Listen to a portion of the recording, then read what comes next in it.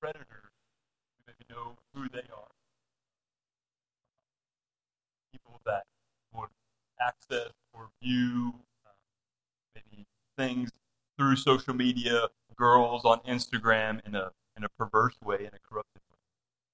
But then the girls are on Instagram. So it tells us something about moms that are putting them on Instagram. The two things, they're too young to have an Instagram account legally on their own, so they need an adult, a representative. In this case, apparently it's moms that are being the adult, their legal authority to create this account and function, so they can function as an influencer in the social media realm, their young daughter. Second, it tells us something that there's evidently a lot of money. There's a lot of money to be made here, a lot of money to be made, a lot of celebrity status to gain, and there's some pretty dark things that show up, not just with the predators, but frankly, with the moms. So the problem here with these moms of young girls, the person, the one that should be taking the most care, providing the most protection, and they're encouraging them or maybe forcing them to be in this vulnerable, dangerous light for the world to see. The entire world. Money and fame. It seems that beyond wanting their daughters to be affirmed or popular, the moms are living through, in some way, attaining some sort of social status with the popularity of their daughters. So there are mothers of daughters out there that are doing these dumb and dangerous things because of money and fame, potentially wrecking the lives of their daughters for the treasures that this world has to offer. That's what they are living for. So just a dark window into ambitions. A window today into the ambitions of people in our contemporary culture, but just know this is nothing new. This is nothing new, as we'll see from our text today. God gives ambitions. Our ambitions are good to have, to be ambitious, to have a desire for a certain end in life is good. And we'll see how Jesus teaches us about how to view ambitions and have our ambitions shaped by the reality of Jesus, have it shaped by truth. But ambitions answer the question, right? What are you living for? So these moms, there's a window into something that they are living for in a way that they even would make their daughters vulnerable and not protect them. But the question does need to turn to us. What are we living for? What are you living for? This can be a good initial evangelism, kind of a pre-evangelism question. With people that we know, maybe we're wanting to know where they're at with thinking about Jesus or wanting to know their spiritual background. That can be a great, initial question. Hey, what are you living for? I make it my goal to know something about people's journey in life. What's the greatest lesson you've ever learned in life? How do you feel you're winning or losing in life? Those are all great pre-evangelism questions. And if answered honestly by anyone, that would tell us so much. That would tell us so much about a person's worldview, a person's understanding of the purpose of life. It would tell us a lot about a person's ambitions. What are they living for? What's the greatest lesson they've learned in life? So as we continue to explore from the book of Matthew what God calls his disciples to, what God calls those who claim to follow Jesus to, the life given to us who live by faith in Christ. And remember, he centers it on this teaching with the Sermon on the Mount. There's this profound statement in chapter 5, verse 20, that our righteousness, the righteousness of his followers, will exceed the righteousness of the Pharisees, will exceed the righteousness of the religious elite of the day. Those who are viewed to be the closest to God in the first century. Those who are viewed to be the example of following God. And he's saying to his followers, your righteousness will exceed their righteousness. So Jonathan preached last week, Jesus teaching about the praying to our Heavenly Father, praying intimately, honestly, reverently. So we're thinking about how God establishes and wants to shape our ambitions, like the starting point for having a life that's lived for God, or having our life shaped by God, it starts with Him bringing us into relationship with us. So His relationship with us as Father, think about how it's granted to us, how that opportunity, how that relationship is given, is that Jesus serves as a substitute in our place, taking the holy, the just punishment for sin by God so that we can be called sons and daughters. We're reconciled. We're brought back, reestablished that relationship with God through Christ. So this personal relationship, our created purpose, just know it's severed. It's severed by what we've seen. We are completely unholy. The moms of the girls on Instagram, there's something there. There's something that's severing them from rational thought, let alone a relationship with God. So their personal relationship severed because of complete unholiness, imperfect motives at every point. And then God moves toward us in love and gives one and only one way back into His family. So it's because of this reality, that our motivation in giving to the needy. This was the chunk of teaching where he's lining up and showing that the Pharisees, the religious elite of the day, they would give to the needy all for sure. It was for fame that led to them prospering and profiting monetarily. It was for fame and money. So, and then also we saw last week their prayers, it was all a show. It was for money and some sort of fame in the world at that time. And then he goes on, he teaches about their fasting, their denying themselves of water and food. They would do it all as a show. Their ambitions were wanting to have some sort of status in society, be known as the religious elite, and to profit from it. The praise of men and the profit of the world. That's what the religious elite were after. So it's because of that motivation that we see in our text today, that loyalty to God. Loyalty to God is revealed in our service to God. Loyalty to God is going to be revealed by our ambitions, what drives us, what we are living for. So what are you living for? We've heard the passage read this morning already, but if you want to find it, Matthew 6, picking up in verse 19. And if you want to do a quick scan, maybe you have some subheadings there in your Bible, and you can see where it comes in this line of teaching. He's going through and showing that their giving to the needy, their prayers, and their fasting were all a show. They were all a show. They were from a heart that was driven by an ambition to have status, to hear the praise of men, and to profit from the world. And then he gets into, do not lay up for yourselves treasures on earth, but lay up for yourselves treasures in heaven. So would you pray with me once more? Heavenly Father, we have just sung this morning about having with every breath, we want to follow Jesus. We've sung that. We've sung about completing the race. Once the race is complete, what a precious reality. We desire for your truth today to help us endure in faith, help us to be shaped where truly every breath will be to follow you. Lord, we want our ambitions to be shaped and to align with your will and your ways. Would you help us? Would even our time together this morning be your way of grace to bring us into conformity with Jesus and finding our lives, have our lives being found in him. Please help us. In Jesus' name, amen. So if there's a title to the sermon, New Ambition, and then thinking of the question, what does Jesus mean to lay up for yourselves treasures in heaven? That can be kind of a confusing statement. What does that mean? We want to search out what that means from the text this morning. And if there's the sermon maybe in a sentence, it may be too simple, or maybe too complicated, depending on how you would view it. But sermon in a sentence, we must live for God's approval and the heavenly reward by desiring eternal significance instead of temporary significance. There's something he lines up with eternal and temporary, the world and heaven. We want to see it.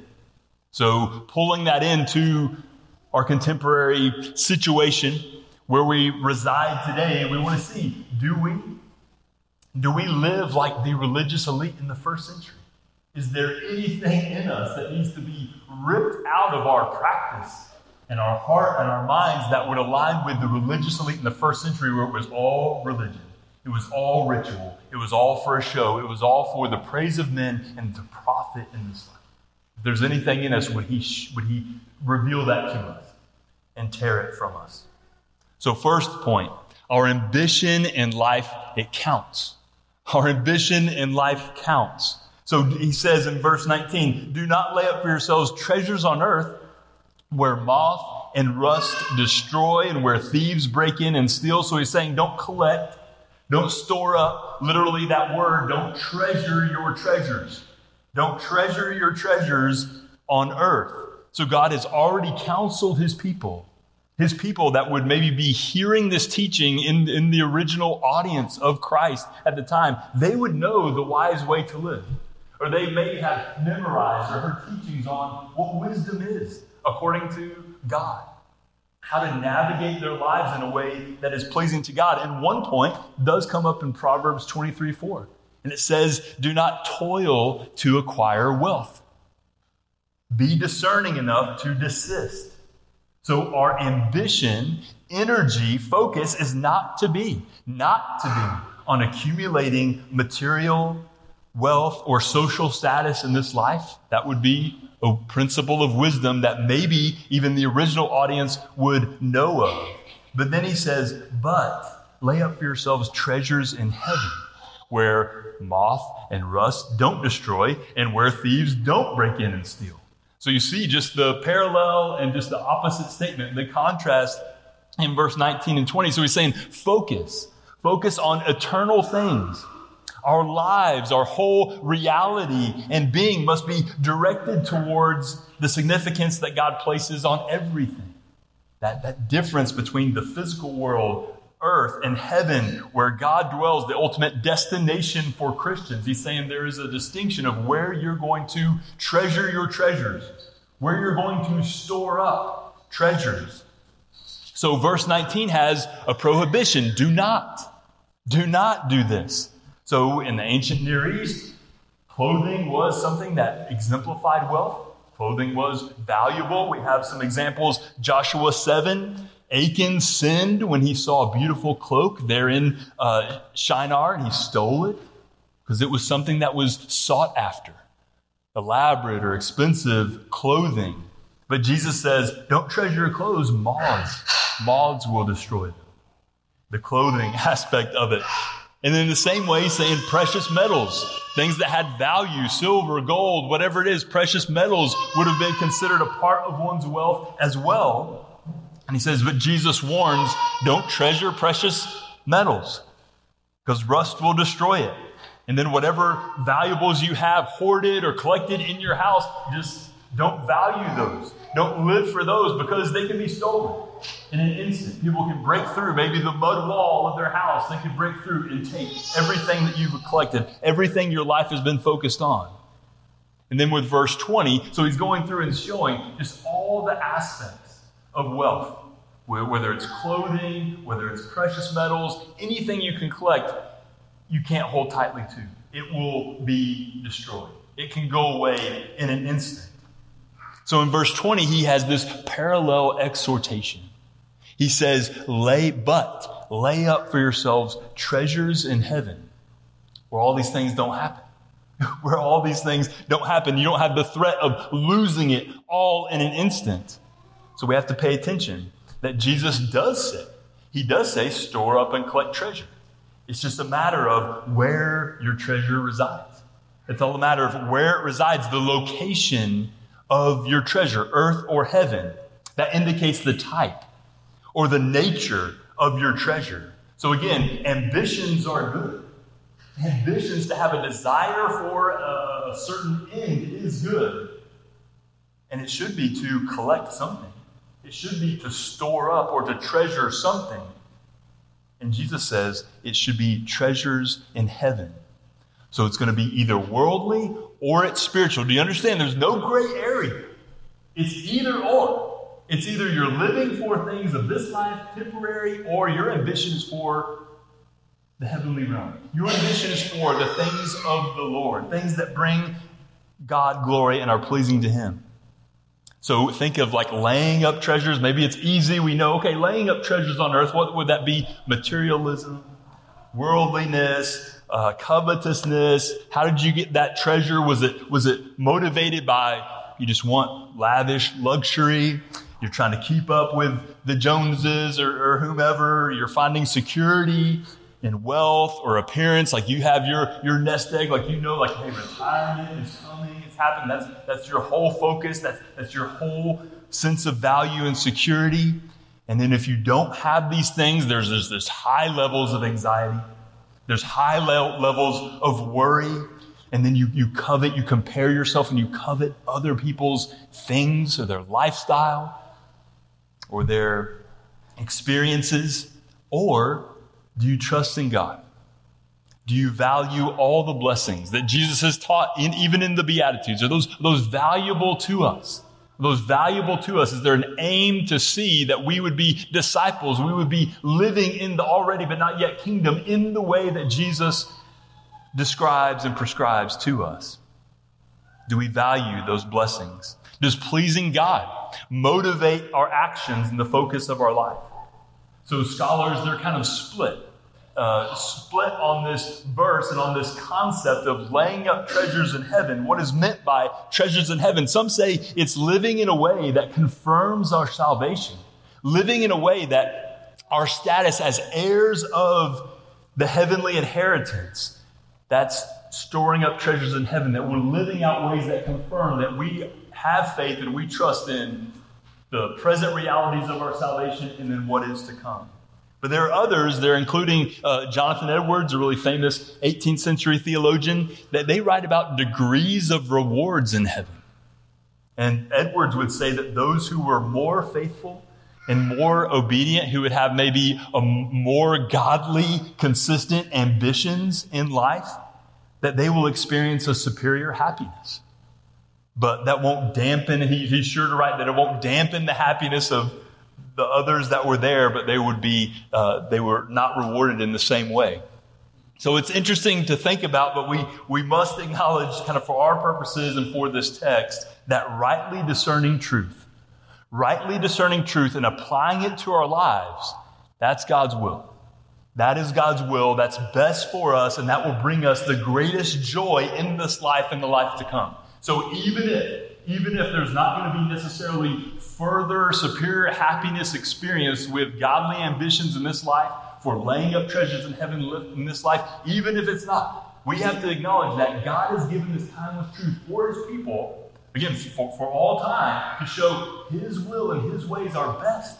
And that will lead to not easy, not always happy, but that will lead to our greater joy. So regardless of what the reality or the experience for us in this life and the life to come for treasures in heaven, it doesn't matter. We just see that God calls us to lay up treasures in heaven. He calls us to have godly ambitions. For verse 21, for where your treasure is, there your heart will be also.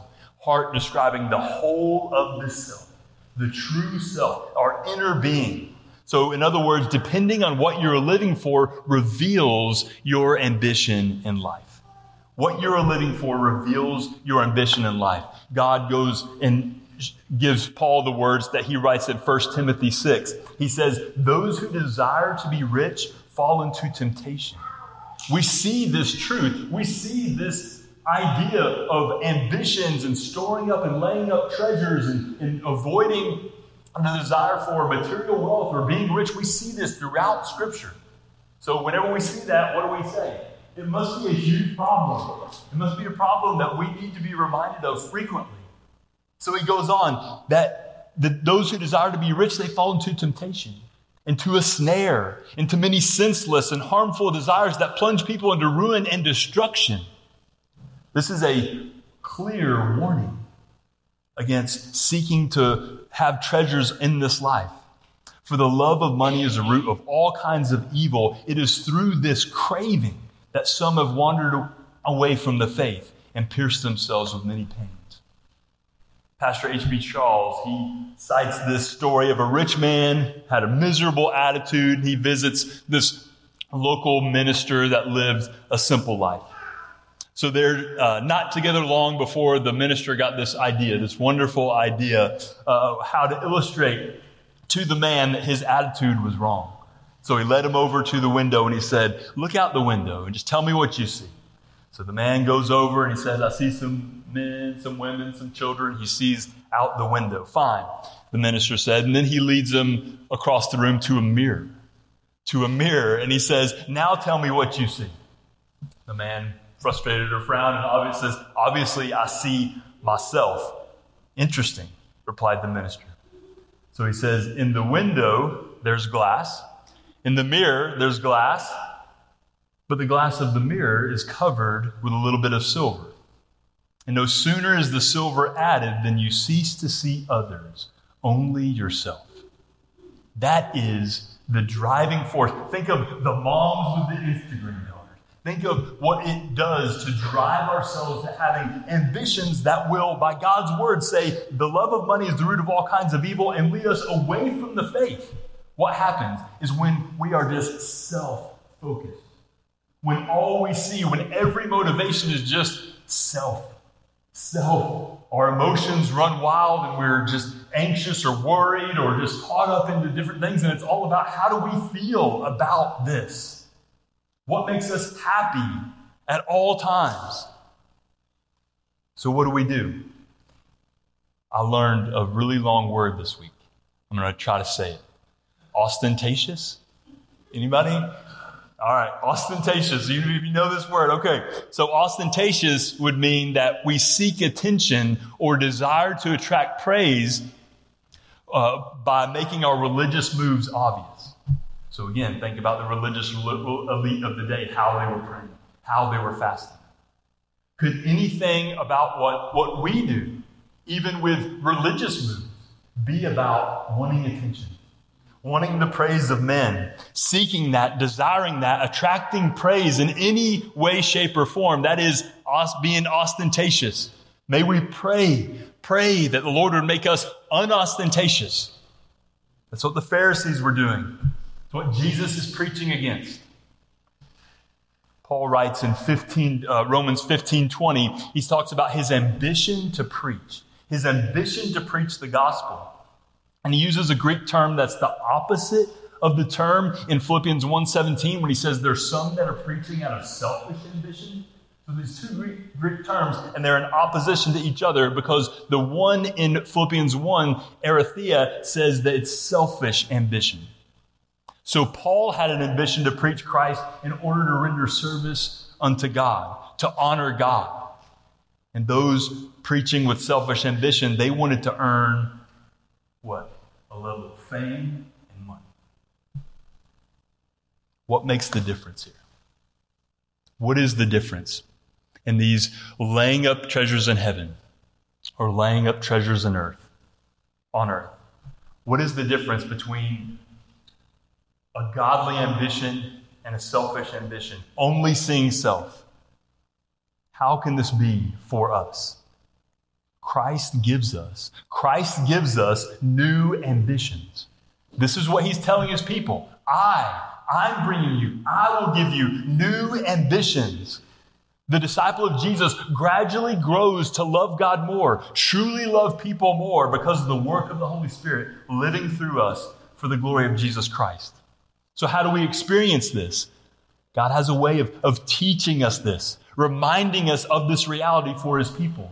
So we may say, we want to live for God. Yes, we understand that Christ has given us a new heart. But how is he going to accomplish this in our life? When the race is complete, will we say, we didn't steer or go away from the faith? We stayed faithful. Our ambitions, daily, we put to death our selfish ambitions and pursue godly ambitions. How do we experience this? Just understand, God has a way. He has a way of teaching us, reminding us of this reality for us. The primary ways he gave us a book. That's the primary way. We preach it, we read it, we believe it. God's means of grace, his way of reminding us and instilling this grace that gradually grows in us to give us new ambitions in life throughout our time on earth. His word shapes our lives. And if we ever deny that or go away from that or put ourselves in positions where we're not feeding consistently on God's word, our ambitions in a dangerous way will shift. He goes on to talk about that same letter to 1 Timothy. God says, "As for the rich in this present age, charge them not to be haughty. Set their hopes on the uncertainty of riches, but on God." He goes on, they are to do good, to be rich in good works, to be generous and ready to share. He's lining out the rich, even with their wealth, they are to use their wealth, leverage it, use it for kingdom purposes. He's saying there is a way, there is a way to have wealth in this life, but to still have godly ambitions. He says, storing up for yourselves treasure as a good foundation for the future, so they can take hold of that which is truly life. So our ambitions in this life, it counts. It counts. It counts for us. It counts for those that we would come in contact with what they see. And then what they see, we know our ambition in life will be obvious. Our ambition in life would be obvious. So how do we know if our ambitions are not being shaped by the Bible and the Holy Spirit revealing his timeless truth to us? How do we know? Like, my ambitions are not being shaped by the Bible. The passage here wraps up with, the eye is the lamp of the body. The eye in kind of Jewish literature or language was used much like the heart to reveal, like, this is the whole of self. This is the window to the soul. So if your eye is healthy, your whole body will be full of light. But if your eye is bad, your whole body will be full of darkness. So if you desire things that are pure and pleasing to God, your life will be evidence of that. But if you desire the things of the world, your life will be evidence of that. And then look what he says. If then the light in you is darkness, how great is the darkness? So to let worldly desires lead us is a tragedy. So no one can serve two masters. He will either hate the one and love the other, or he will be devoted to one and despise the other. You cannot serve God and money. So you're controlled by, you're in bondage to amassing material things. Temporary security and worth, or you are to serve God by taking delight in eternal pursuits. You can't do both. Again, it's an either-or proposition here.